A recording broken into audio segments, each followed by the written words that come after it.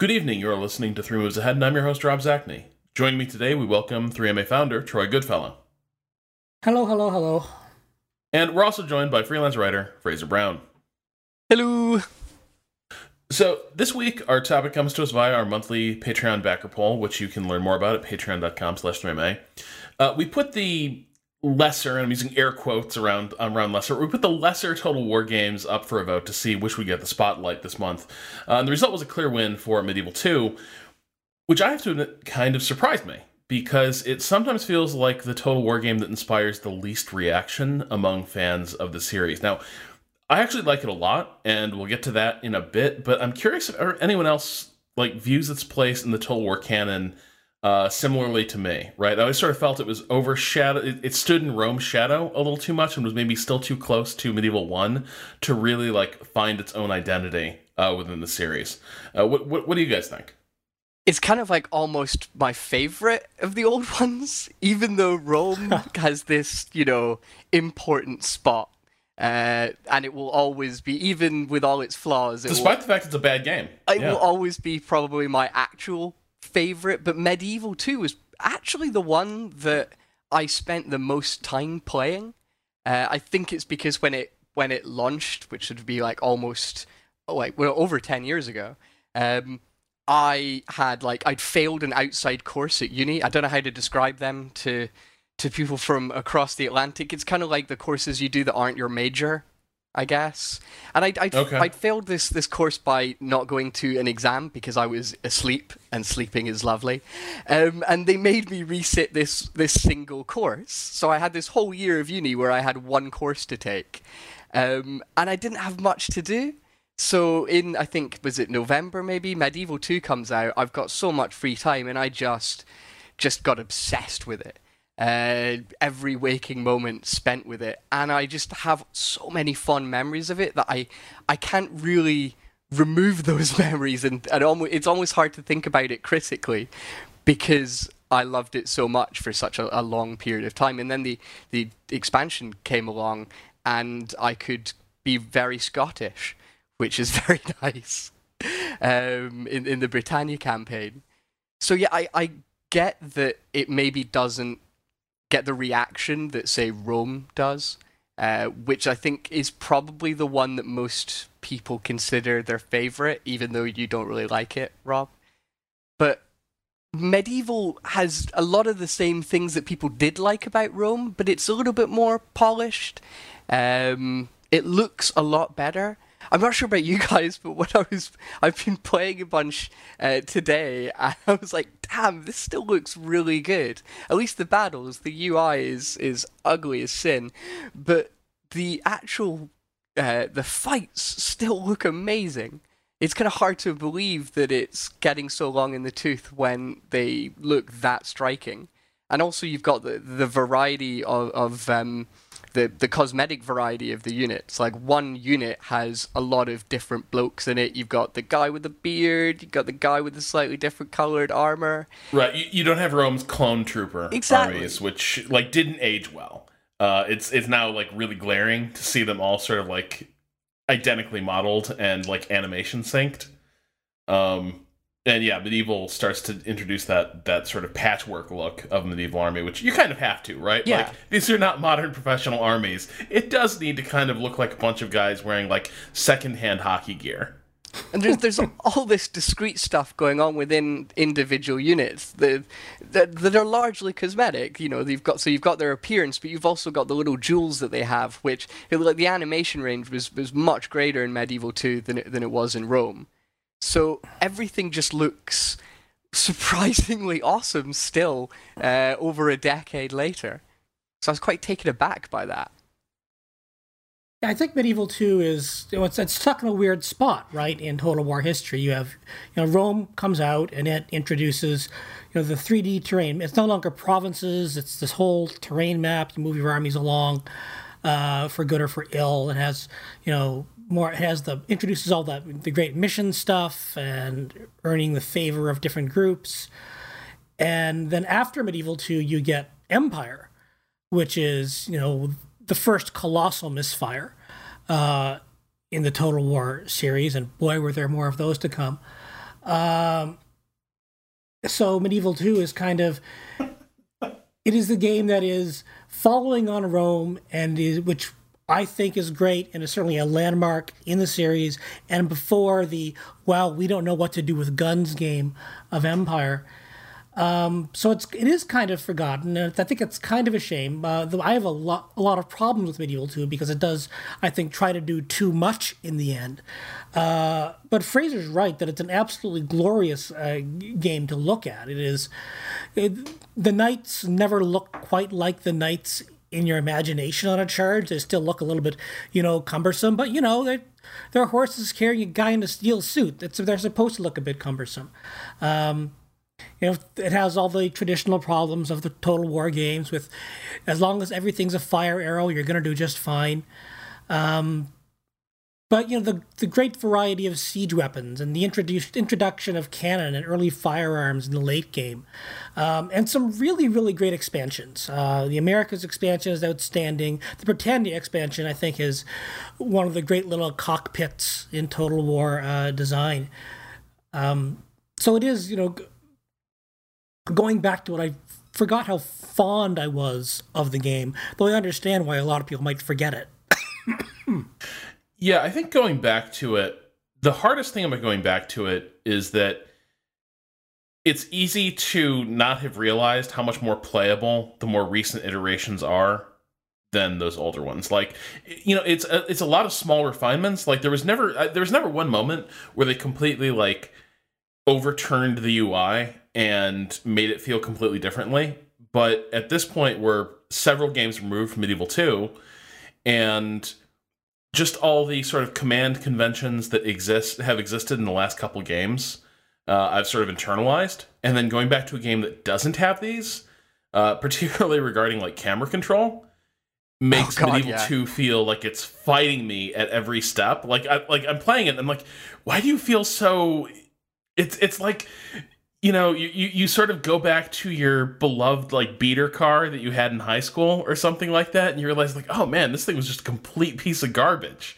You had to sort of fight it to do the simplest stuff. That's kind of where Medieval is at. But once I get past that, like you, Fraser, I've been sort of surprised at how well it does hold up. I think something else that contributes to the fact that it still looks surprisingly great is that I think Medieval 2 has an aesthetic in a way that maybe Rome didn't. Rome, the graphics engine was such a leap forward and such a change from everything they'd done prior to that it's actually it's a very flat looking game. In a lot of ways, right? The lighting is all very bright. It's a little bit cartoony. The models are good, but there's just not there's not a lot of artistry around it. It's a powerful engine and some detailed units for the time, but it doesn't really have a look it's striving for. Medieval feels kind of moody and dark and sinister at times in ways that medieval games should, right? The skyboxes are prettier. The terrain looks a little more dramatic. Forests are sort of more menacing. And I think that contributes to this feeling of these battles are events and they're dramatic in a way that they weren't in Rome necessarily, and they're arresting in a way that earlier games maybe had not been. I feel like the tone is something that Attila really built on there. I think there's a similarity in tone between those two games. It's a little bit dirtier, and I don't know, it feels less like a game and more like a horrible war. And I think that it helps that you've got all these dirty peasants with pitchforks being trampled by knights. Yeah, actually, it does call attention to that sort of the tiers of the medieval battlefield element, right? Peasant units, levy units, look weak. They look terrible. They're just these poor bastards in burlap sacks with pitchforks and hedge trimmers in some cases. Even the more advanced units, when you're doing citizen militia and stuff, they're still they still look pretty far removed from your men-at-arms and your professional soldiers and your mounted and dismounted knights, which are, gleaming armor, look heavy, look weighty, look polished. And it does sort of call attention to the fact that, like, when those A tier units get in among the B tier, it's going to get real ugly for those citizen units. I kind of wish that the colors popped a bit more, though. It is, very gray and very brown and very somber. But I kind of wish with the bigger units that the heraldry popped a little bit more, that it was, shinier, that it was a little more colorful. That the dyes are very subdued. I kind of wish it was a little bit brighter at times. It is a bit muted. Like when you've got the knights and they you think that the colors would seem brighter, and then it's all a little faded. But I also quite like that because it makes it feel like this is, they've been on a long campaign. That what might have started off as shiny armor. Yeah. I mean, but the problem is, but I just hired these guys. They shouldn't be wearing really drab yellow out of the barracks. And also it does create, I think, a readability issue at times. Like once, again, maybe that's to the game's benefit in some ways. Of like, hey, the medieval battlefield is crazy and hard to command. Cool, but at the same time, like, once there's a major melee happening in the center of the two lines where they meet, I no longer have any idea whose push is succeeding, right? Like, it oftentimes looks like, okay, there's a lot of... The dun-colored guys are really going ham on the silvery, dull gray guys. Maybe that's good? I don't know. It's worse with the peasants, because it just looks like a giant orgy filled with a bunch of sacks of potatoes. It's so illegible.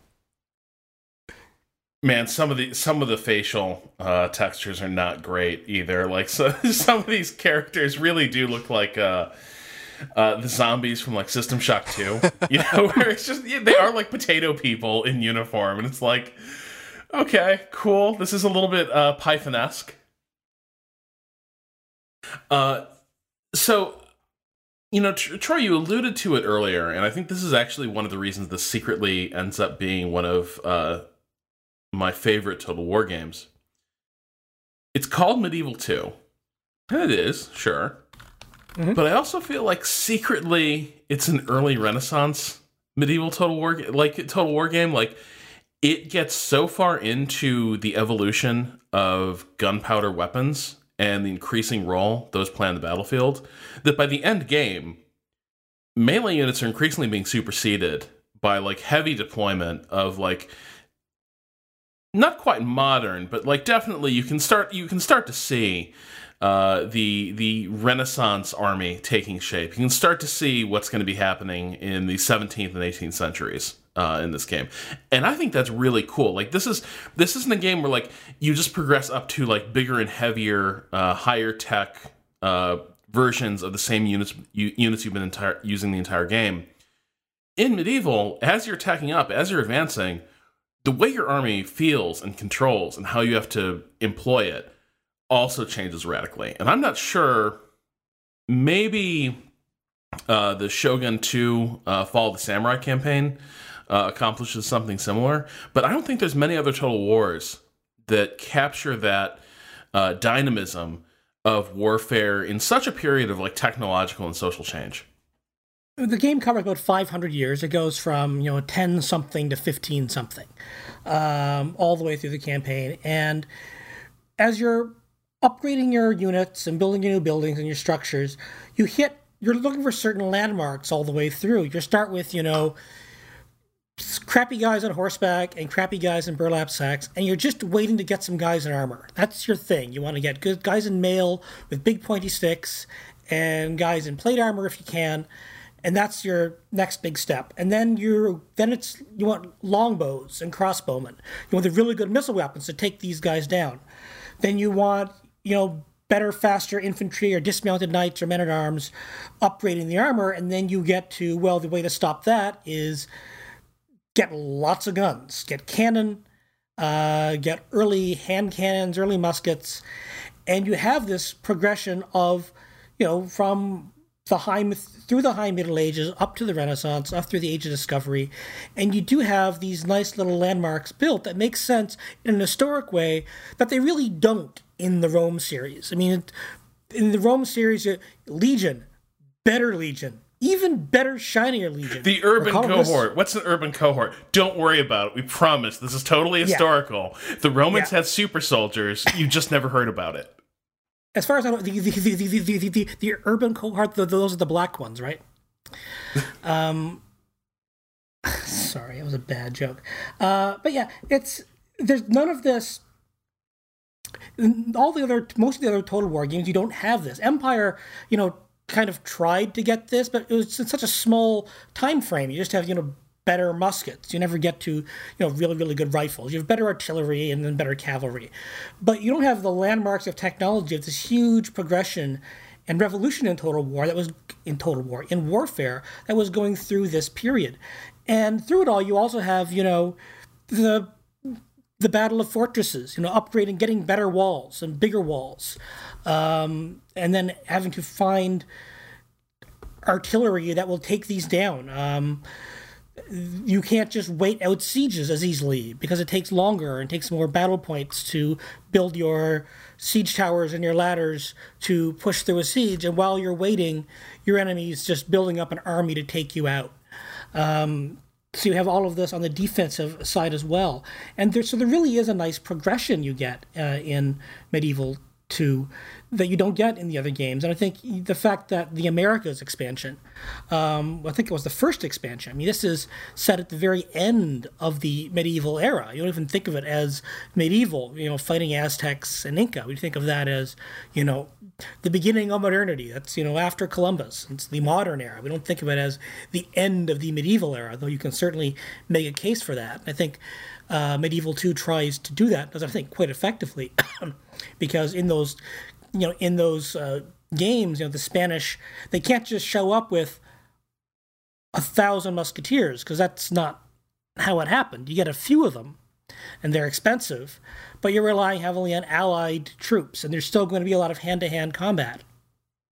It's still very, very medieval in many ways, but you do have this progression.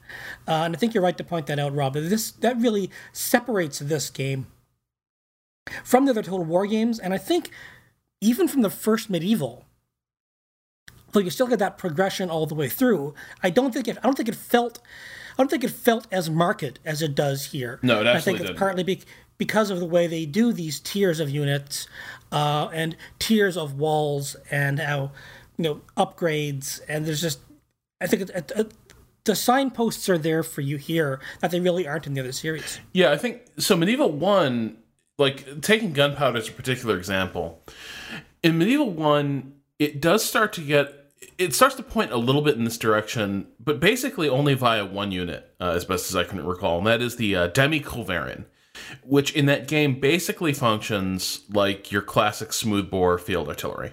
I think it can even move around. Not sure. A lot of the artillery in that game is fixed position, but the Demi-Culverin might be able to. But as a fire rate, so you can use it like artillery in a lot of traditional games. But beyond that, handguns, muskets, don't really play a major role in that game because Medieval 1 kind of adopts the attitude that it's all about High Middle Ages warfare. It's warfare almost as the knights would have wished it, right? Like, guys in heavy armor rule that battlefield from beginning to end. The only place it actually starts to really work against you in that game is probably when you're starting to fight in the Holy Land, which is actually really good, right? Like Medieval 1, I would say maybe has a better feel of like the Crusades. And how European armies just kind of went off to die once they got out into the desert, but it doesn't capture that evolution, that arms race, those military revolutions that are happening in the period. And Medieval 2, by both expanding its focus, I think it covers a slightly longer period, and especially by like introducing those signposts, does give you a sense of how like vibrant this era is. do you think it makes up for, and I wonder if this was what Creative Assembly were trying to do, the fact that actually the different factions don't have as much variety as they did in Rome, where, especially, barbarians, but just across the board, the factions were all pretty distinct. But with Medieval 2, there's a lot of similarities. However, within them, they have so much room to grow. So within one faction, there's so much development that can happen, much more so than in Rome. But across the board, there's less. At first that was a little bit disappointing, but as you get into the late game and you see the game transform and evolve and start getting into kind of the gunpowder era, things become dramatically different. I mean, there are small distinctions. I mean, they aren't identical. You're right. The Western armies especially are very similar to each other. The French and the English and the German and Spanish armies aren't that different from each other, though they do have a few unique units and they have different emphases. Some are better in the late game, some have better cavalry, the English will have better archers, these sorts of things. And then, in the late game, in the mid to late game, you have the Mongols show up, and they're just very, very different. Or the Timurids show up, and they have, their late game units are cannons on elephants, and nobody else gets cannons on elephants. It's a glass cannon unit, but boy, it's fun to watch them work. So some of the Eastern armies have some funky stuff going on. The Egyptians as well, with their heavy, with their missile cavalry, missile camels, which are fun and fast. So the variety is really more of an East-West type thing, and the Eastern groups are, because they're also culturally different, are quite distinct from each other. But within the Western groups, you do have, your special units. You get the Spanish Jeanette and the German super heavy Teutonic Knight, I think. Teutonic Knight or Sausage Connect or something. They're really big on infantry but they're a late game power on really heavy armor, and it's that's where the diversity really starts to happen, is in the late game. You don't really see it until you get there, I think, because the early game is everybody's fielding, peasants and militia and a few cavalry, and then you get the money and you upgrade your buildings, and the fun stuff starts coming out. Especially if you complete missions to get guilds. Each group you complete missions and you get guilds, and the guilds can provide either financial assets or give you special access to special units. And that's a fun thing. It's a way to make the missions. It's mission heavy. The missions were introduced, I think, in. Did First Medieval have missions? I know Rome. No, I think missions were entirely new with Rome. Yeah, it was like the Senate was the first time that happened. Yeah. In Medieval, you get missions from a bunch of different groups. A pope can give you a mission, or merchants can give you a mission. And they have different rewards. You have to choose between them, and they're not always possible. I was playing a game as England a couple weeks ago, and the Pope's mission was, make peace with France, or I will excommunicate you. Which sounds great, but the French would not accept my offers of peace. So I just sat there and waited to get excommunicated. That's a problem. I guess I should have maybe moved out of Paris, but I sacrificed all that blood for it, so I wasn't going to be giving up Paris in a deal for peace. But, access to, all these rewards and the guilds, which had special units with even more diversity, is kind of neat. There is a lot of variety in the game if you can get past how identical everything looks and plays in the early game. And I think that's a problem for the game as far as its reputation and its replayability is, for the matter, if you're playing, say, Rome, for example, playing early Gaul is very different from playing early Rome or early Carthage. There's already some variety and distinction between them, both in units and in setting and strategic problems. In Medieval 2, because not only are the units very similar, they both pretty much have the same starting point. There's a rebel nearby, and you've got to take out that rebel, or that really weak power, or something. There's so many stupid rebels in this game. And so no matter who you're playing, for the Western powers, it all feels very identical when you start out in a way that I think compares poorly to a game like Rome. But then Rome had the issue where Rome's endgame was not impressive. And that's the one thing that Medieval really improves on.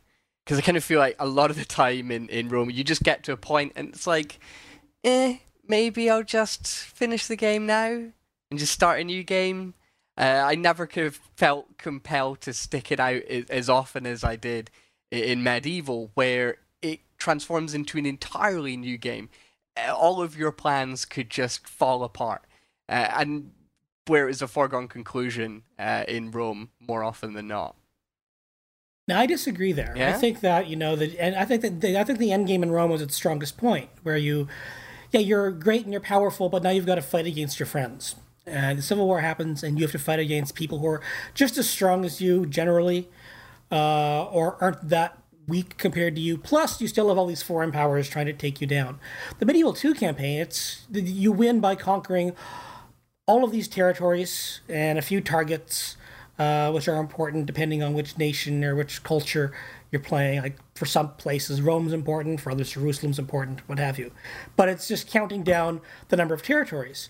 So you're just, I'm at 40 and I've got to take 5 more. Well, do I really need to take 5 more? And then to slow you down, what the Total War AI does is it always makes sure you're fighting 2 enemies. It never lets you. There's no breathing space. When you get strong enough, the computer makes sure you're always at war with nuisances more than anything else on your borders. And that in the late game got really, really frustrating for me, because I understand wanting to slow down the snowball effect, but sometimes I just want to stop and pause and catch my breath instead of fighting, pissant Spain and Germany the dull, because my French are just starting to kick some ass and they have to fight the Turks now.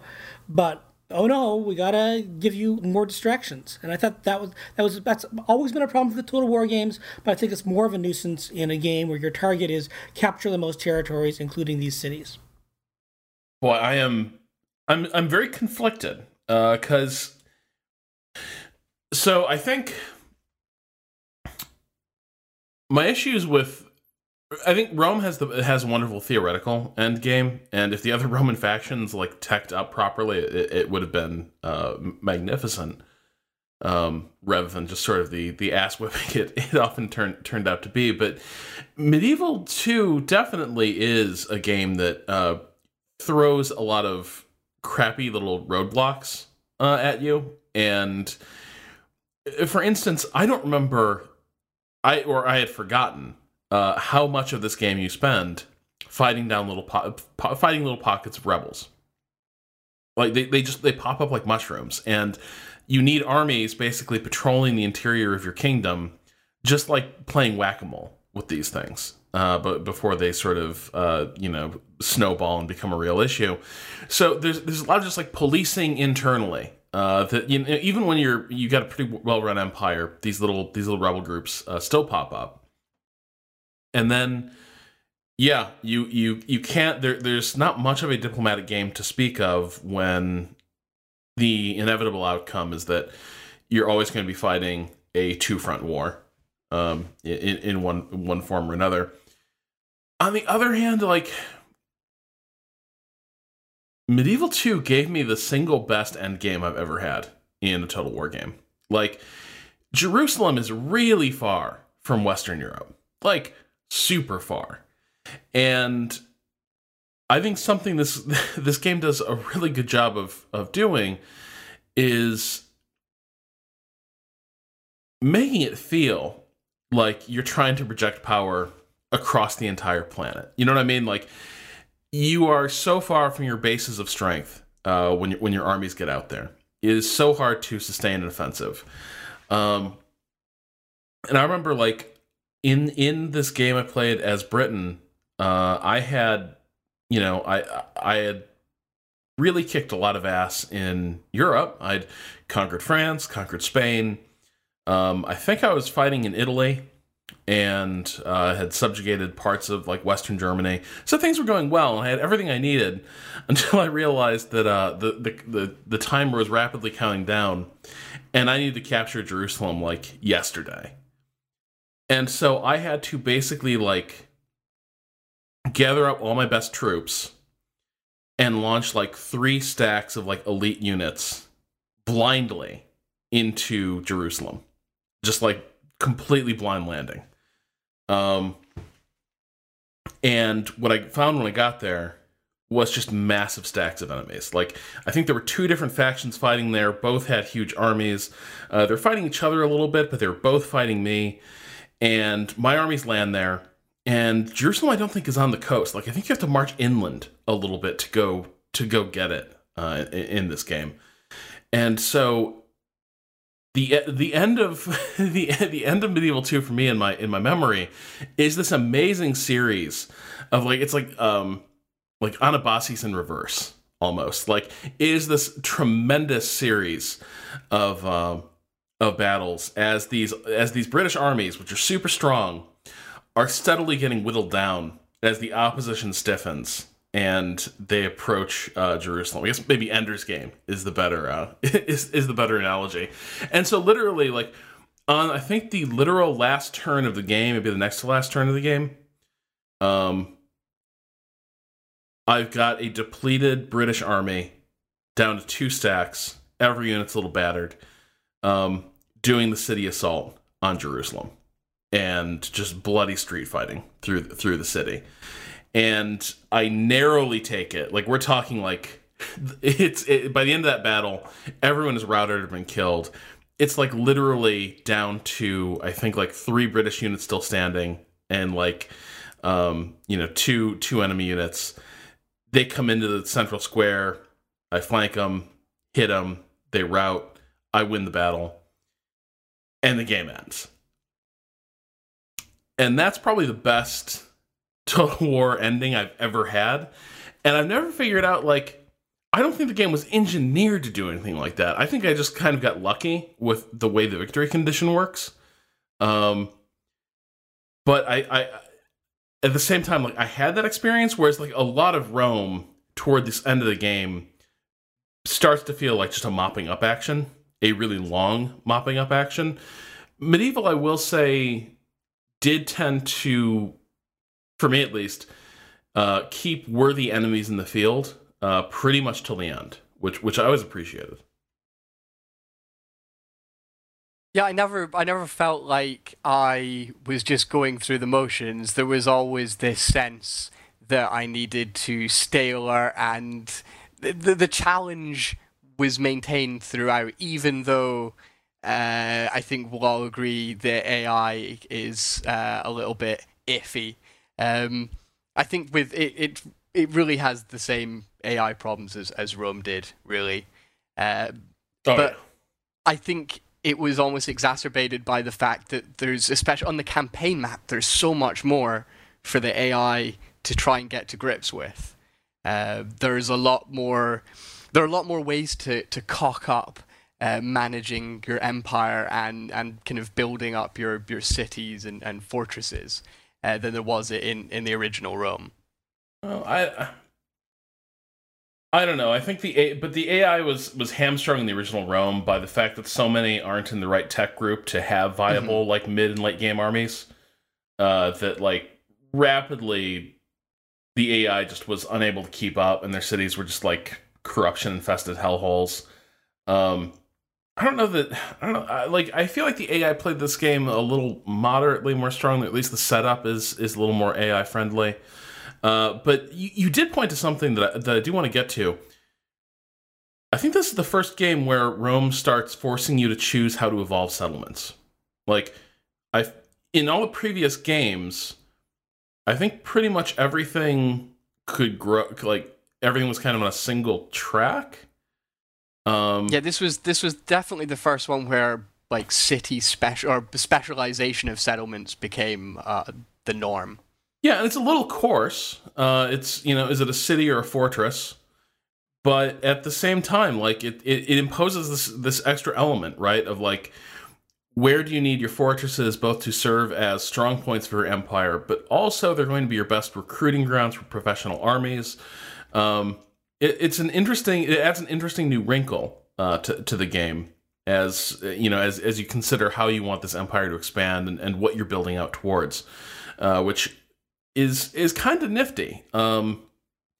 And obviously it largely works because it's kind of stuck with the series to date in one form or another.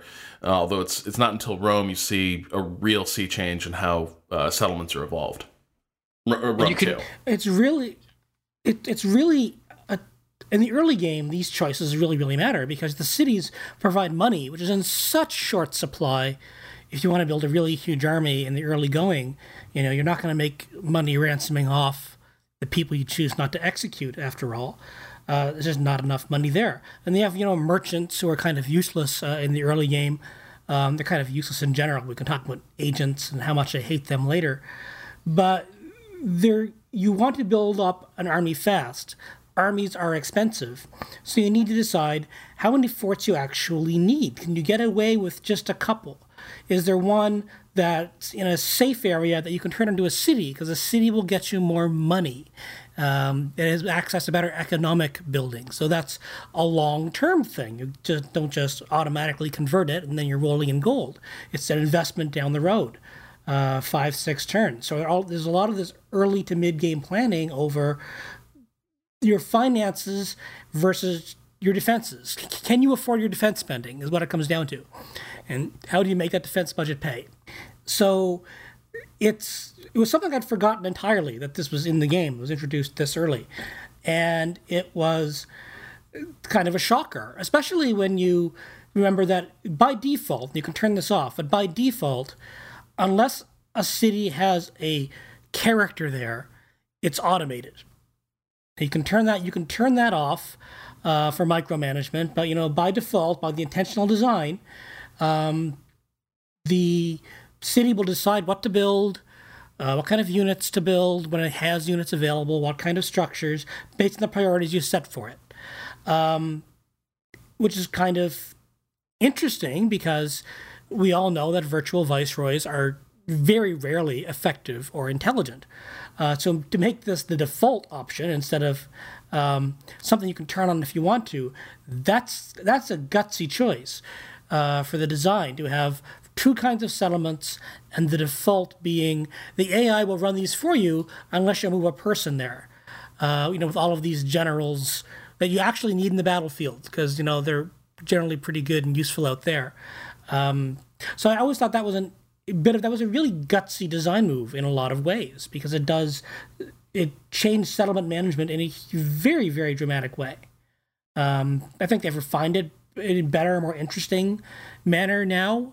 But it was interesting to go back and see where all this started. And they gave the generals who would become governors when stuck in a settlement a lot of traits to kind of make it much more beneficial to actually place one there than just let the AI kind of automate.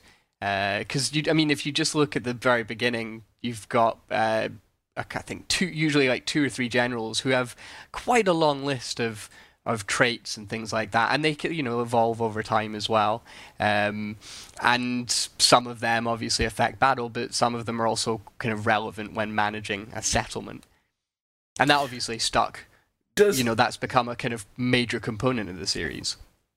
Does it kind of feel though like traits and generals were a little more fun back in this day? Like, there is so much. If you open a veteran governor or generals panel, there is such a list of little details about this dude.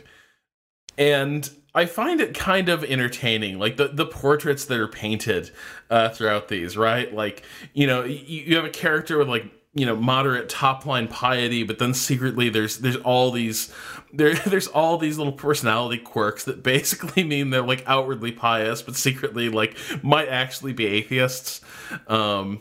definitely like prefer gambling and carousing to the church.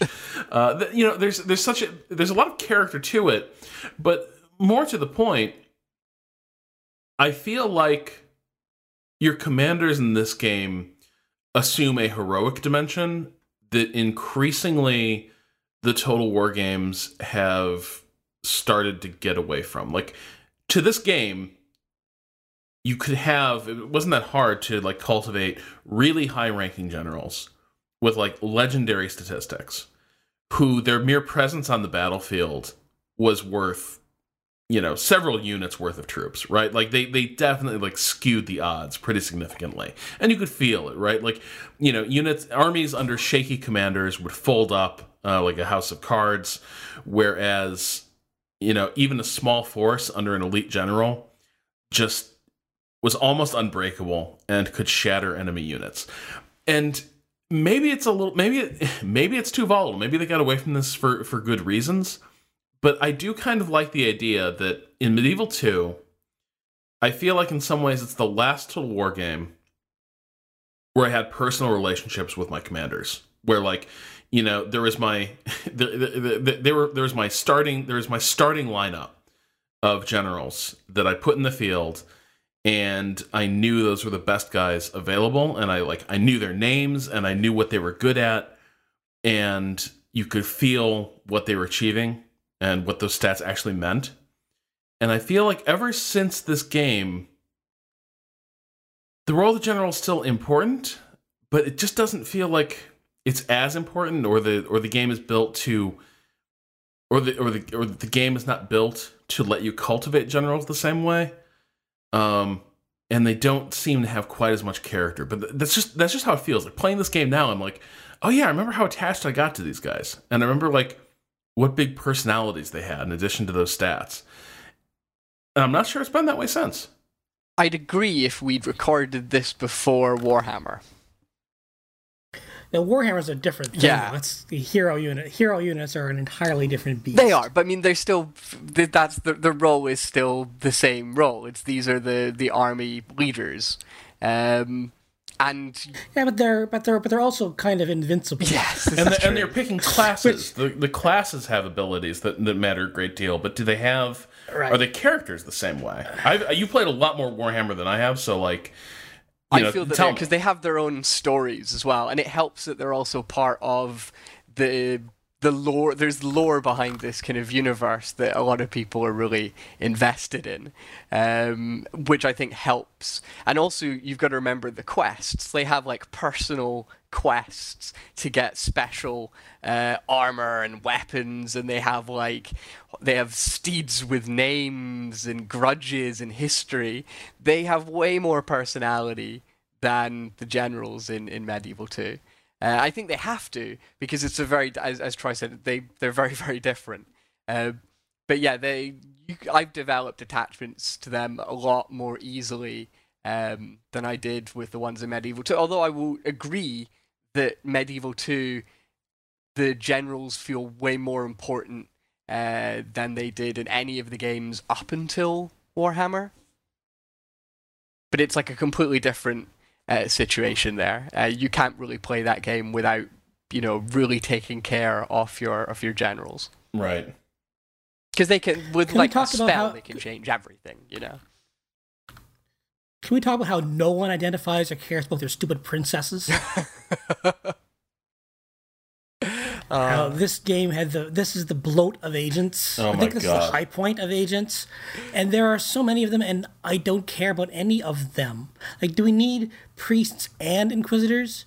Do we need princesses and diplomats? Do we need merchants at all? And I'm just wondering what they were thinking. And there's assassins. What were they thinking in having all of these agents? And this is something that, it's still a problem in Rome too, but this I think was the point where it was just ludicrous. And I have to think that they thought it was a mistake having, 6 or 7 different kinds of agents when really you only need one, maybe. And it's got to be a ninja. Yeah, but I have been struck by how many of these little bastards are running around the map. And and so many game critical actions are channeled through them too, right? Like, okay, you need to interact, you need to do diplomacy with so and so. All right, well, where's the nearest city? Okay, cool. Now, where's the nearest agent to that city? Oh, God, wait, that agent's all the way across the map. So, do I just want to recruit another agent? Do I really want another one of these guys running around? Oh, I guess I better. Like, there are so many little dudes running around doing stuff in this game. Yeah, I'm not sure I would say this is the high point, though. Like, because Napoleon...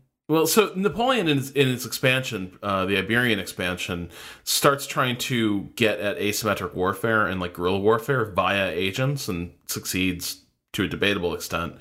But I feel like agent bloat has been a part of the story, well, pretty much ever since this game. Maybe it's starting to trim down a little bit in the more recent releases, but... yeah, there sure are a lot of different named characters doing dubiously effective things. Is there anything worse than sending an agent all the way from, London to Constantinople, gets there, and dies? But we're still in the era where we get the little movies, which I loved. I was so glad to see them. I was so happy. And they're so dumb, but good. They're funny, aren't they? Like, there's the one with the spy infiltrating the city, and he's in the wagon in the sack, and he almost gets caught. And then when he actually gets out of the wagon, he's still in the sack, jumping around. It's brilliant. But, when you've seen that one once, you're like, oh, Jesus. But you can tick a box that means you never have to see it again. Was Shogun 2 the last time we had them? Because I feel like Shogun 2 did have them, right? With like ninjas sneaking around. Yeah. Yeah, I'm quite sure Shogun 2 did, because it was one of the best parts of the original Shogun. Yeah, so I think that was the last time that we had them, but I didn't quite realize how much I missed them. Things like that, and the battle speeches as well, which are amazing. These little touches. But yeah, I felt that the agent bloat was really annoying as well. Just seeing, it's like sending princesses on these journeys like across the planet just to get shot down the moment they arrive.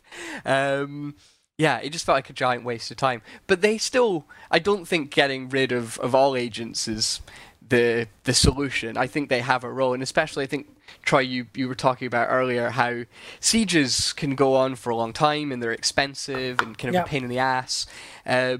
So having things like a spy in a city opening the gates and stuff like that, that's like imperative. It really can be very handy. But you don't need... How many agents were there anyway? There's too many. But yeah, you need... diplomats, merchants, priests, inquisitors, princesses. I think that's it, I hope. Yeah. What's the difference between a priest and a cardinal? Because those are both in the game. Cardinals are more powerful, right? Or are cardinals the inquisitors? I don't know. It's all just because I don't think there's an inquisitor. Right. Yeah, it is really confusing. Well, no, there's certainly an inquisitor because there's a guy sneaking around, inquisiting all of my people. See, it gets really confusing. But yeah, they should just have one and just call it agent. Wait, I forget. Hang on. Wouldn't other factions send inquisitors into your districts and screw them up? I feel like that was a thing you'd encounter. There was a Scottish, it might have been a Scottish inquisitor, might have been a French inquisitor, running all through northern England, putting all of my sons on trial, putting my priests on trial, and I only got one of them, because I was such a pious family. But it's just so annoying. It's like, the things are going great, you're marching towards the siege, sorry, your general's been put on trial for worshipping witches or something, and it's like, oh my god. But isn't there, there's actually, there's 4 religious agents. You get your priest, your cardinal, your inquisitor, and your grand inquisitor. Oh my god. See, there's no need for any of those. Yeah. So maybe priests. Because I'm looking at the list now, it's princesses, emissaries, assassins, spies, and 4 religious agents. So I mean, religion is a really big part of the game. I get why if there's any category there'd be more agents, it would be that. But still, that's just overkill. But you don't need two inquisitors. You don't need any inquisitors. It's not like the Middle Ages was full of people accusing each other of Satanism. This is Crusader Kings, and this is it's a completely unnecessary mechanic that adds no flavor and is just so annoying. And why is there a princess? Because the princess kind of does stuff that's basically the same as a spy, but you think also could easily, if she was designed properly, to be an emissary. But they've got princesses, emissaries, and spies, because she just kind of gathers information and forges alliances. She's an emissary. Well, she can do diplomatic stuff, and also she continues the family line. Yeah, so she's like a diplomat and someone that you marry off. And once she's married, she stops being an agent, right? Yeah. But do you have to use her to marry herself, right? Does she have to go out and strike the marriage deal, or no? That's an emissary. You can be approached. People can say a marriage has been arranged between Esmeralda and Quasimodo, and then that's all set up. No, yeah, you can request. So basically, you would take your princess, you would march her into a foreign city, and you'd be like, "Here's my princess. Do you want to marry her?" And that's how it works. Yeah, or they can come to you. But yeah, because that's how it was. You take your daughter from city to city, ringing the bell, saying, "Marry my sweetie, marry my sweetie," and whoever would come out, you'd build an alliance. That's how it was. Historically accurate. Yep. So, I think something else that goes on with the agents, and I'm not sure if the game has ever solved this, is that so if you don't play the agent game, though, there's a chance that some enemy faction is going to end up with some ridiculously powerful agent that you just can never counter. And that's been that started becoming excruciating in Rome 2, where the elite assassin type character that can kill people but also can just stop armies in their tracks, suddenly they're so high level they're just kind of killing your best unit characters at will and stopping your armies, and you can't get anything done. And because you don't have anyone of that skill tier to go counter them, you basically just have to wait out this bastard's lifespan or hope he gets really unlucky. Which has always been an issue ever since agents really showed up, in this game, where you can have the rogue inquisitor just tearing through your empire that you're just kind of powerless to stop, unless you send assassins around, sharpening their daggers on nameless captains. Until they get good enough to start killing it's real very people. Gamey, isn't it? It's it's the grind that you've got to do. It's the worst grind. It's a terrible grind. They figured out how to solve it with Warhammer, where you can you attach it to the army, they become an actual unit that you use, and then they level up that way. And then you can add it doesn't matter if you've used them exclusively in combat, you can still upgrade their agent tree as well, which is quite neat. Yeah. So really, you can just use them however you want, and as long as they're attached to an army, they'll keep leveling up. So I want to talk a little bit about the expansions, because I never played them much. I've only just started playing the Britannia expansion with this revisit, and I'm surprised how much I'm enjoying it. The armies do feel different in Britannia in a way they don't in the vanilla game. But I haven't done much with the other games, and I'm curious what you guys have been sort of digging into with this with revisiting Medieval right now. You can throw beehives at people. That's that's in the Americans campaign and in the game. I'll never forget that. And I've never explored whether this is historically accurate or not, because I don't want to be disappointed. Did the Aztecs throw bees at people? I really hope that they did. The Americas campaign in general is the strangest one, I think. But it's also it's really interesting in the way that if you're playing as the Spanish coming into this new world and having such superior technology and none of the numbers to support yourself. and it becomes this. It's like a game of survival, and kind of making allegiances. It's pretty cool. But I think I mentioned before that the Britannia campaign's my favourite because it gives attention to Scotland. I even think for the promotional images and stuff, it was all William Wallace and kind of blueface, kind of woad colouring and stuff like that. It was time that people recognised how wonderful Scotland is. I dabbled with the Crusades campaign, which is, kind of fun. It's the Catholics are going to get their ass kicked pretty heavily. They've got some really, really good staying power, but they're outnumbered by people who really hate them, and they're divided. Jerusalem and Antioch. They're the two big Christian powers. And it's a pretty good sized map. It covers everything from Turkey down to Egypt and, a good chunk of the Near East. And it plays, I think, a lot like a traditional medieval game, but I think it's a good microcosm. And like the other campaigns, it does add a little bit more variety that you don't get or see in the core campaign. The campaign expansions, I think, do have quite a bit more, variety and interesting stuff going on. I think the Americas is my favorite because it is, numbers versus tech, and it's kind of fun to try to make that work. See if you can outdo Pizarro and have just a few hundred men take out thousands and thousands. I always like those Last Stand type scenarios in games. Generally, you will be a lot less successful than Pizarro because the AI is not as afraid of loud noises or horses as the historic First Peoples were. But I think it's a very fun, very interesting campaign, and I think it's probably the most interesting one. I haven't tried the Teutonic campaign, which I don't know if it's just me finding that entire setting dull, or I just haven't had the time or the interest in revisiting it, though I expect it has lots of really neat Northern European stuff going on.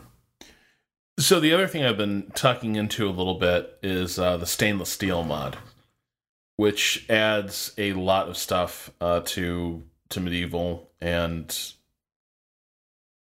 it fleshes out a lot of corners of that game world. Plus, it allows you to start introducing lots of fan mods that can really introduce some pretty radically different mechanics, different versions of the AI, things like logistics and army supply and attrition and stuff like that. But I've been playing the pretty vanilla stainless steel mod, which I think might just be mostly giving it a graphics pass and fleshing out some of the European factions. But it's also pretty cool. It's a pretty nice upgrade over vanilla Medieval, and it's not that hard to install. You just look up stainless steel and you go to ModDB and you install 6.3 and then the 6.4 patch, then use the launcher, and you're pretty much golden. But it's a pretty cool update to Medieval, and I think might be my preferred way to play the vanilla game at this point, the grand campaign, and then for other stuff I've got the expansions. But with that mod, it makes Medieval 2 a surprisingly modern feeling Total War game. In some ways, you're still saddled with a lot of the ancient Rome 2 AI, but not AI, but UI. But still, I give it a pretty strong recommendation if you're looking to dig back into Medieval, or just want to maybe address some of the problems of that very samey feeling starting game in Medieval 2. But either way, I think I've been really pleasantly surprised by how enjoyable this game still is, and I think it deserves.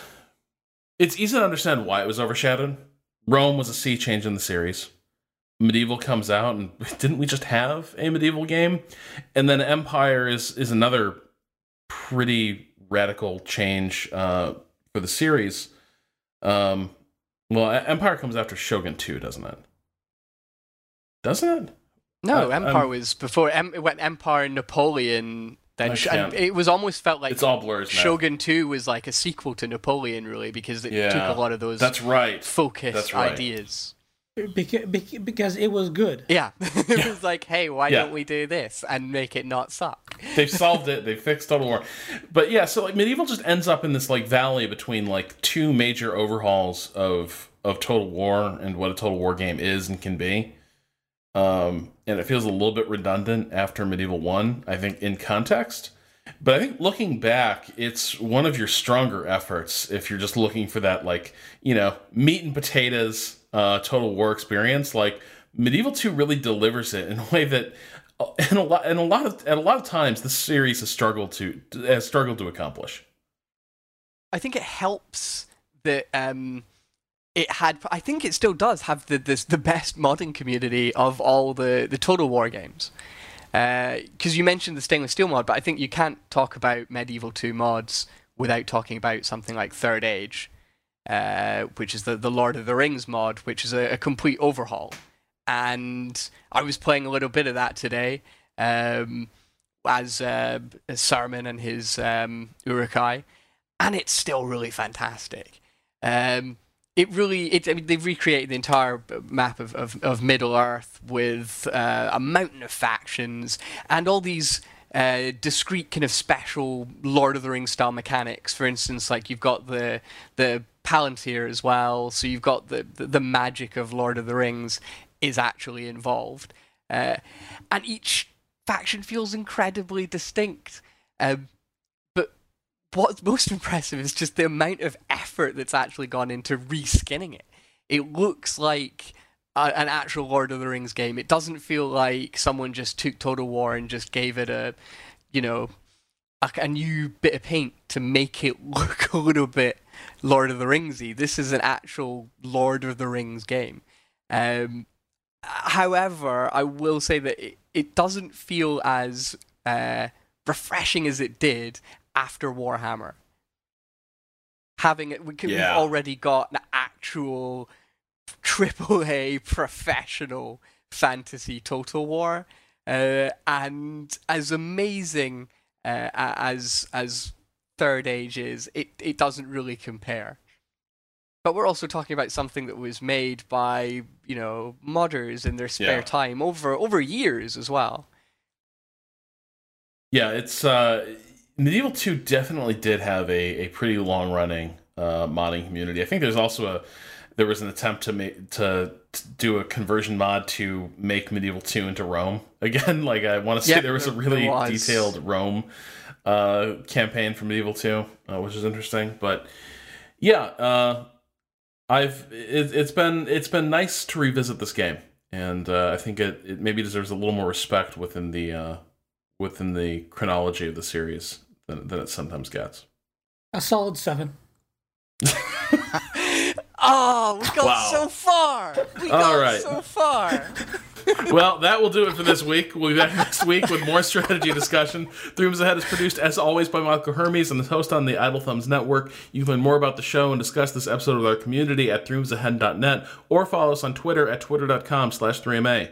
Finally, Three Moves Ahead is supported by listeners just like you on Patreon. This topic in particular was brought to you by our Patreon backers during our monthly topic vote. You can learn more at patreon.com/3ma.